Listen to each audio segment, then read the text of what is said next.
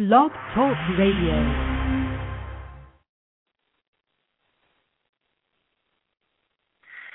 This is Creativity in Play. I'm Steve Dahlberg. And I'm Mary Alice Long.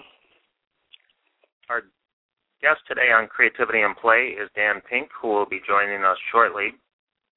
Before we get started, we wanted to take a few moments to share some information about the Creativity World Forum, which is coming up in about a week's time. And it will be in Oklahoma City, November 15th through the 17th. And both Mary Alice and I will be part of a pre-conference workshop on November 15th from 2 to 5 p.m. on shaping the future of creativity today. So we invite you to join us for that if you can. Our guest today on Creativity in Play is Dan Pink, author of several books, including A Whole New Mind and Drive, The Surprising Truth About What Motivates Us. He served as chief speechwriter to Vice President Al Gore from 1995 to 1997, and he will join Sir Ken Robinson and the New York Times' David Pogue in the opening session of the Creativity World Forum in Oklahoma City on November 16th. Dan Pink, thank you for being with us. It's my pleasure to be with you guys. Thank you, Dan. Well, your latest book, as I just mentioned, is called Drive, and it's about the important role that intrinsic motivation plays in creativity. Yeah. And before we talk about that topic a little more broadly and about what the book is about, I'm wondering what drives you personally and what gives you the most intrinsic motivation in the work that you're doing these days. I guess what drives me is I like to find out about stuff. And so if I can, satisfy my own curiosity, and so that's one thing, sort of, if I can follow my own curiosity. And the other thing is, one of the great things about writing books is that it does have sort of the aspect of a puzzle, because you got to figure stuff out, you got to put it all together, you got to make it all work. And so I like that challenge. And so if I can sort of follow my curiosity, do the challenging stuff of putting a book together, and hoping that it might affect one or two people's lives, and I can do all that, and my kids still have winter coats, I'm happy. And you indeed have affected many people's lives through the work that you do, as we know, and part of that has been through the books that you've written, and you do a lot of speaking all over the world. And I think these days, when I heard you last, it was at Chautauqua, and you were talking about the book Drive, I think at that time, just before it came out. So right. Can you pick up a little bit about what that is about and why this topic of intrinsic motivation is so important as it relates to tapping into our creativity? Yeah. Well, I think it's really essential. And, what I did for that book is, an aspect of which I'll be talking about in Oklahoma City when all three of us are there, is I went back and looked at about 50 years of behavioral science on motivation. We know, everybody knows that creativity is, I think we've come around that creativity is important. People need to be innovative. We're not going to have an economy built on routine skills, whether it's turning the same screw the same way on an assembly line or adding up columns of figures. We need people to be creative. So the question is, how do you motivate people to do creative work? And I went back and looked, and it turns out, as I mentioned, there's 50 years of behavioral science on this question, the question of what motivates people. And I went and started looking at it. And what it ended up doing is it ended up overturning certain orthodoxies that I didn't even realize were orthodoxies. We come into a work setting or even, a school or parent setting and say, well, we know what motivates people. You reward the behavior you want, you punish the behavior you don't want. If you want more of a behavior, you reward it. If you want less of it, you punish it. And it turns out 50 years of behavioral science says it's not that simple.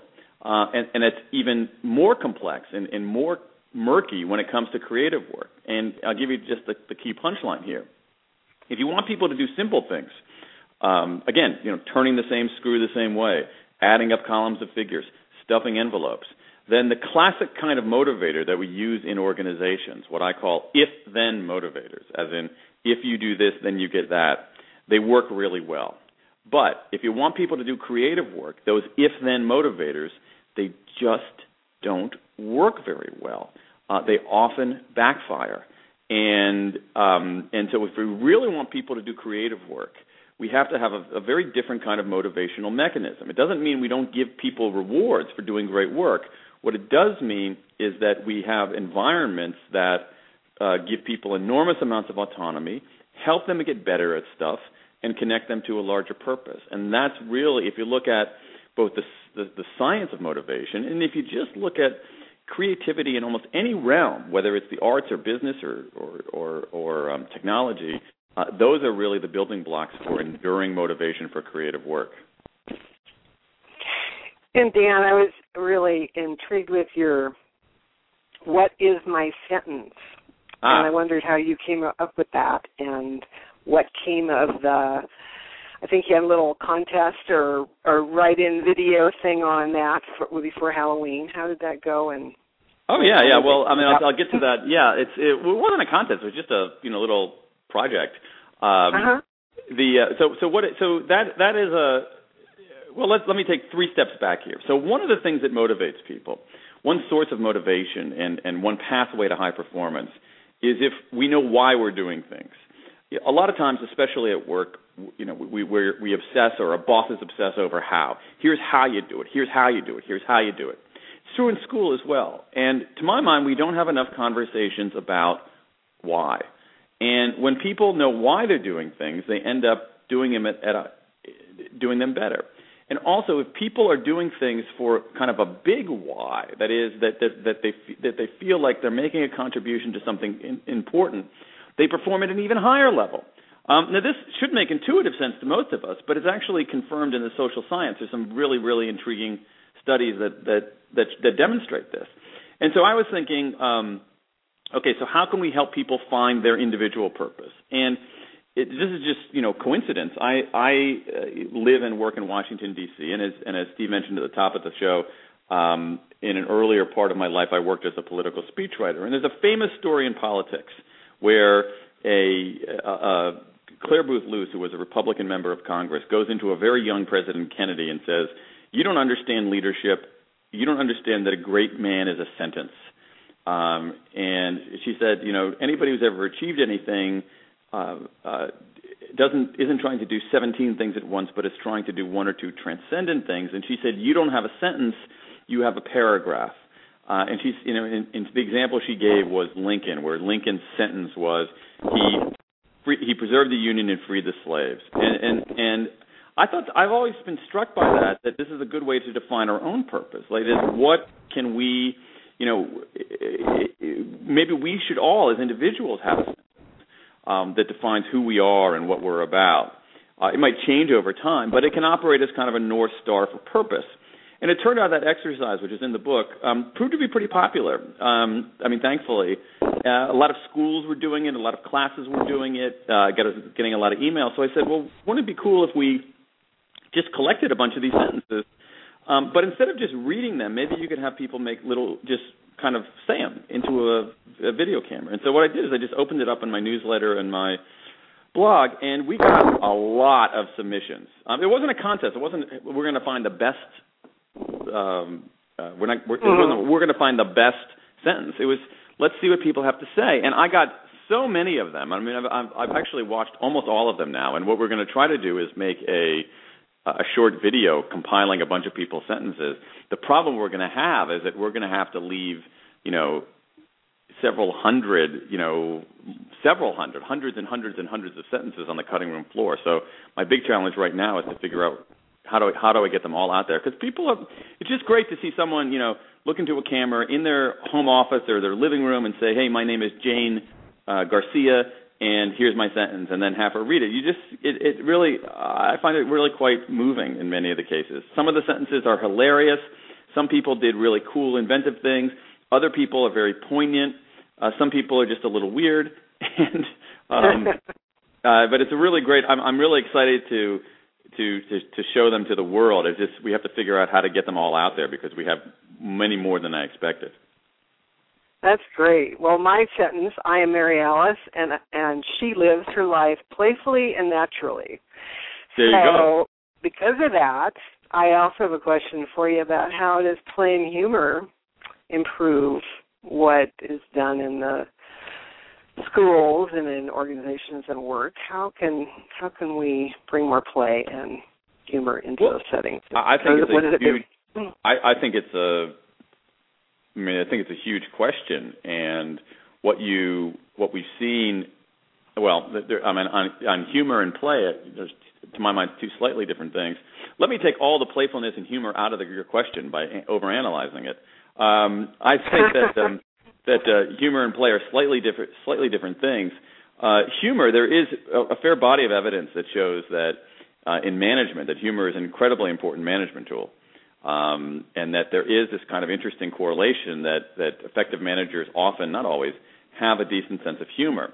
It's a sense of, and because humor can diffuse difficult situations, humor can be a form of bonding, humor can be a form of humility, and it actually is cognitively, humor is an incredibly sophisticated thing that human beings do, and in management, it's enormously important. I think that on play, which is just doing things for their own sake, doing things because they're challenging, getting better at stuff, having flow experiences, I think that is central to human motivation, and I think it's essential to creativity. That is, going back to what we were talking about earlier, people are creative in situations where they have freedom and autonomy to explore, to do all kinds of things. This is why you see innovations like 20% time at Google, where people can spend 20% of their time working on whatever they want. I mean, that's a form of recess from work in a way.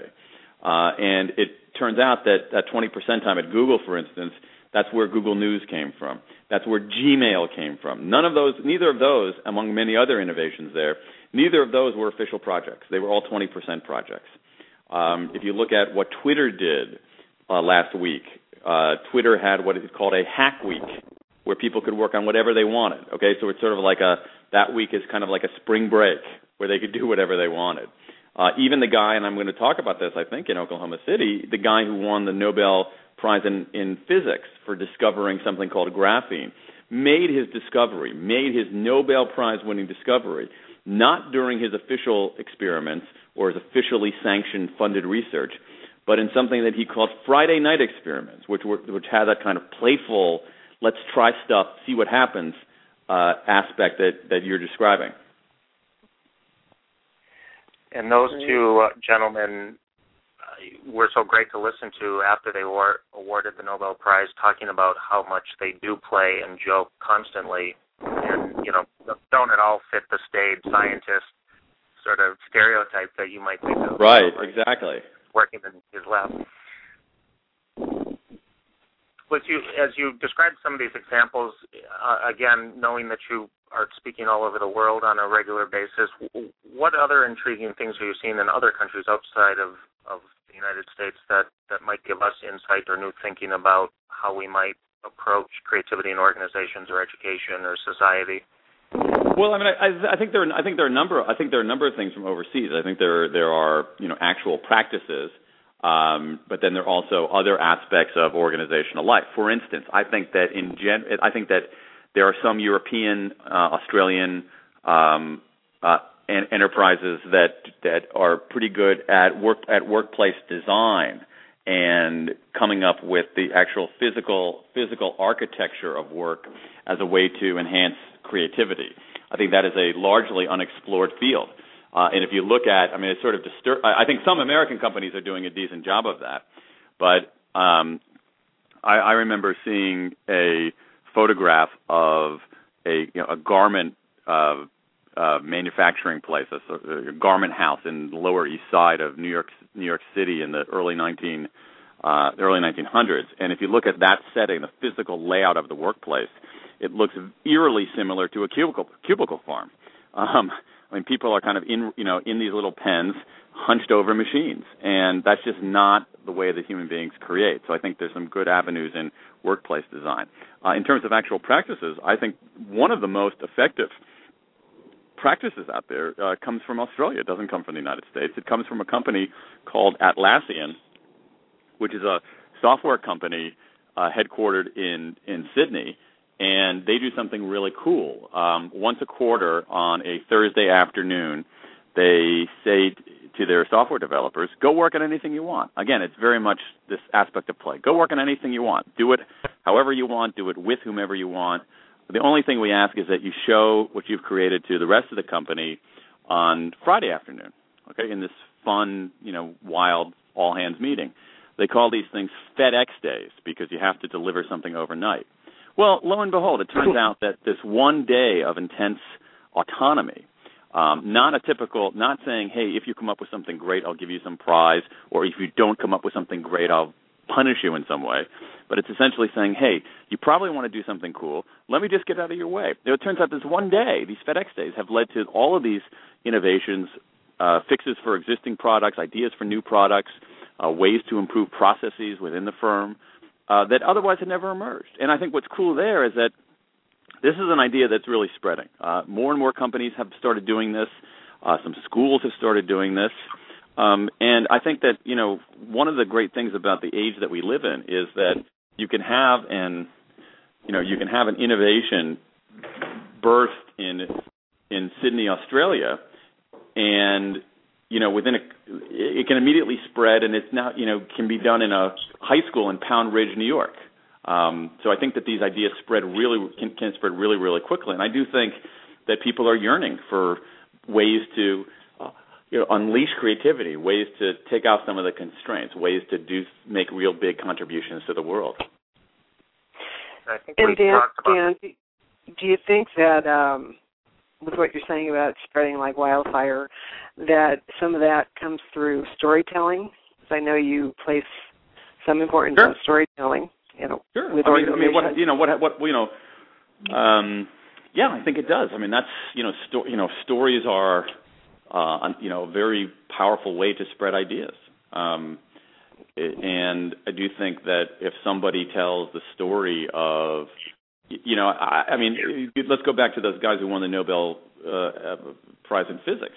I mean, when they're out there telling their story of how they did it, believe me, there are going to be plenty of other scientists and technologists out there saying, maybe we should do that. And I do think that, obviously, that's a big way that these ideas spread. Mm-hmm. But now I think what's cool is that if you have a blog, or you can tell your story to the entire world. Exactly. You sure can. I mean, think about that. I mean, in the very, very early days, of human evolution, you could tell the story only to the people sitting around the campfire. All right. Then we had printed books, and you could tell. And if you had access to the capital, you could then memorialize your story in a text, and then if you had means to the distribution, you could get it out there, and that was a fairly effective way to do it. But there were still a lot of constraints. Now, my gosh, I mean, I think about. I mean, I'm talking to you from my home in Washington D.C. and I think about my kids, and 12-year-old daughter or 8-year-old son could, and my 14-year-old daughter has already done this. You could start a blog, and people around the world could read it. I mean, it's pretty amazing. Or watch on video on the blog. Oh, sure. In fact, my 14-year-old did for school. Their school had a film festival. She and a few of her friends did a film for the film festival, and they put it online, and lo and behold, people around the world are watching their little film and making comments about it. I mean, it's just, I don't think we move at such a fast clip, and we metabolize these things so quickly that I think we often don't appreciate it. But it's pretty stunning, actually, what's going on out there. You took a risk telling the story in a different way with your Johnny Bunko book, and I'm wondering if you can talk about why you chose that format and what you learned in the process of doing that book versus all the other books and writing you've done. Well, yeah. So that book, for the 99.99% of your listeners who don't know what it is a book. What I did is I did a career guide. The subtitle of that book, it's called The Adventures of Johnny Bunko, and the subtitle of the book is The Last Career Guide You'll Ever Need. And instead of writing a traditional career book, what I did is I did it along with a very talented artist named Rob Tenfus.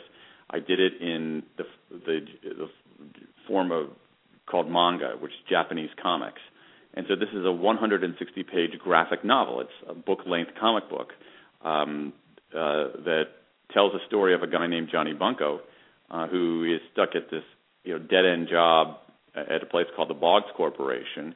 And one night, I won't give the whole story here, but one night he has a dark night of the soul, and somehow he through some magic chopsticks, he encounters a figure named Diana who proceeds to teach him the 6 essential lessons of any satisfying, productive career. And I mean, I think I did it in that format for a couple of reasons. One, as we were talking about earlier, it's a story, so the message might stick. 2, it's a visual story, so that I think that also enhances the ability of the story to stick.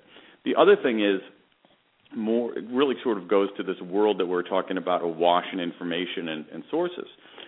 There's a huge amount of career information out there, and so anybody who wants to know, say, what keywords to put in their resume or what questions to look for in an interview will go online to get that, and they're not going to go to a book.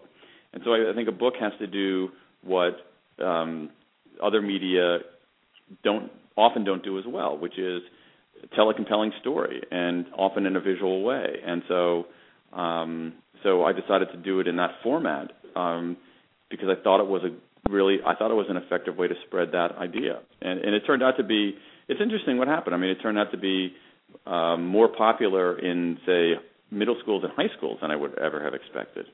And it turned out to be pretty popular overseas because people for whom English wasn't their first language could read it in English relatively easily, and it also ended up being a pretty easy book to translate.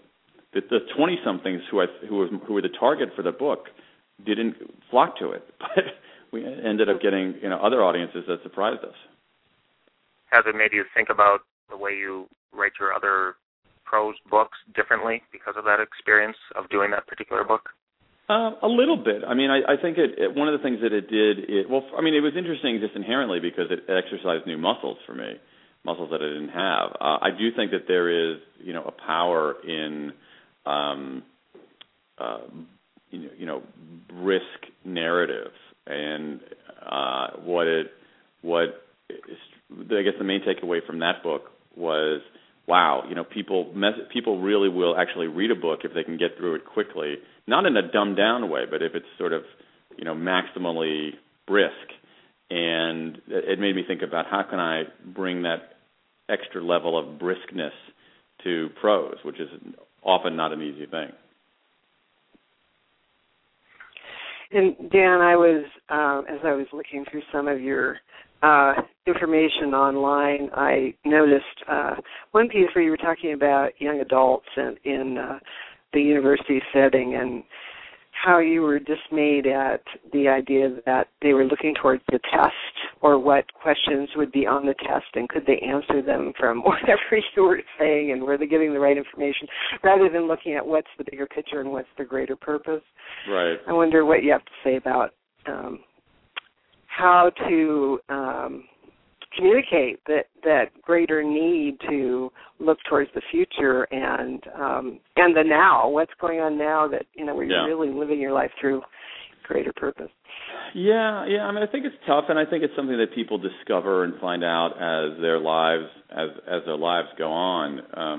Actually, I write about that a little bit in Johnny Bunko and about the importance of making decisions for fundamental reasons more than instrumental reasons. That is, I find a lot of people, particularly young people, are almost obsessed over making decisions for purely instrumental reasons. That is, an instrumental reason is you make a decision because you think it's going to lead to something else. So you major in X because you think it'll get you a job. You work at a particular place not because you're interested in it, but because you think it's a good stepping stone.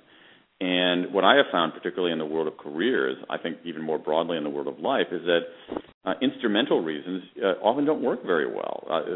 It's too, things are too crazy and chaotic and complicated out there. You actually don't know what life is going to bring for you, or both good and bad, opportunities and problems.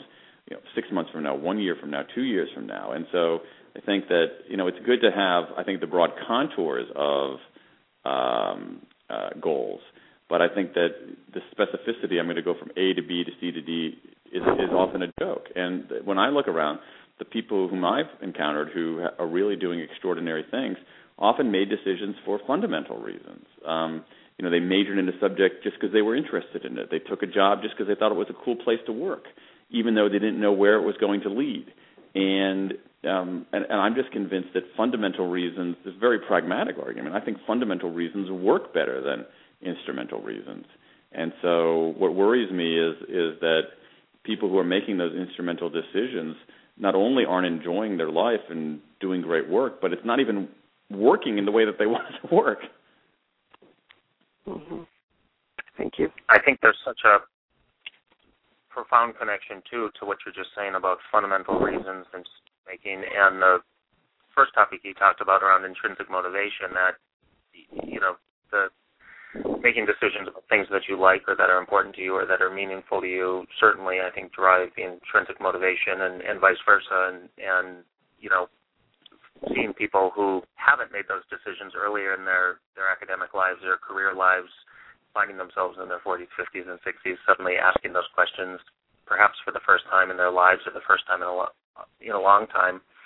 So really, recognizing the opportunity, I guess, to come back into finding those fundamental reasons and that intrinsic motivation, if it hasn't been there for a good deal of your professional working life, which for a lot of people it doesn't seem to be. It's true, and it's harder to do when you're 40 or 50 or 60, when it's not a habit. And I think it's a really profound point. And and I think when people get to the end of their lives, and they look back on the decisions they've made, I don't think they say, "Wow, I really regret having followed my passion. I really regret having made decisions because I did something that I thought was the right thing to do, or because I was really into it. I should have just, been more risk averse. I should have just, instrumentally followed things, even if I had to lead a joyless life." I mean, people don't do that. When they get to the end of their lives, they regret making. They often regret making instrumental decisions. They rarely regret making fundamental decisions. Mm-hmm. Well, in the remaining minute or so that we have, because of the work that you've done politically in the past, with your speech writing with Vice President Gore and probably ongoing conversations with such people, what advice do you have, looking from the policy and political standpoint, of the role that creativity can play and how to support that in a formal way through the policy part of this question? Yeah, that's a tough one. I think what it means is I think a lot of it has to go with schools, and so I think that we have way too many routines, right answers, and standardizations in schools and education policy, and that's not the foundation of a creative economy. If you look at what China has a very rigid school system, very rigid education system. China is, for instance, making a huge effort right now in arts education at precisely the time that many school districts in this country are getting rid of the arts. And so I think, on a policy, it has to do with education. And then other things, I think it has to do with broader public support for the arts, but also broader public support for research and development and investments in technology, and reorienting our budget maybe a little bit away from entirely Social Security, Medicare, and defense, which is basically what all of our federal budget goes to things that might, to science and technology and the arts that can provide some innovation. Well, Dan, thank you very much for joining us. Thanks for having me. It's been a pleasure. Dan Pink is the author of the book Drive. He will be at the Creativity World Forum in Oklahoma City on November 16th, and you can listen to this show again and find more information about our guests and coming shows at creativityandplay.com. Listen at noon Eastern on November 10th when our guest will be leading creativity researcher Robert Sternberg. Creativity and Play is a production of the International Center for Creativity and Imagination in partnership with the National Creativity Network. I'm Steve Dahlberg. And I'm Mary Alice Long. Thank you, Dan, for joining us today.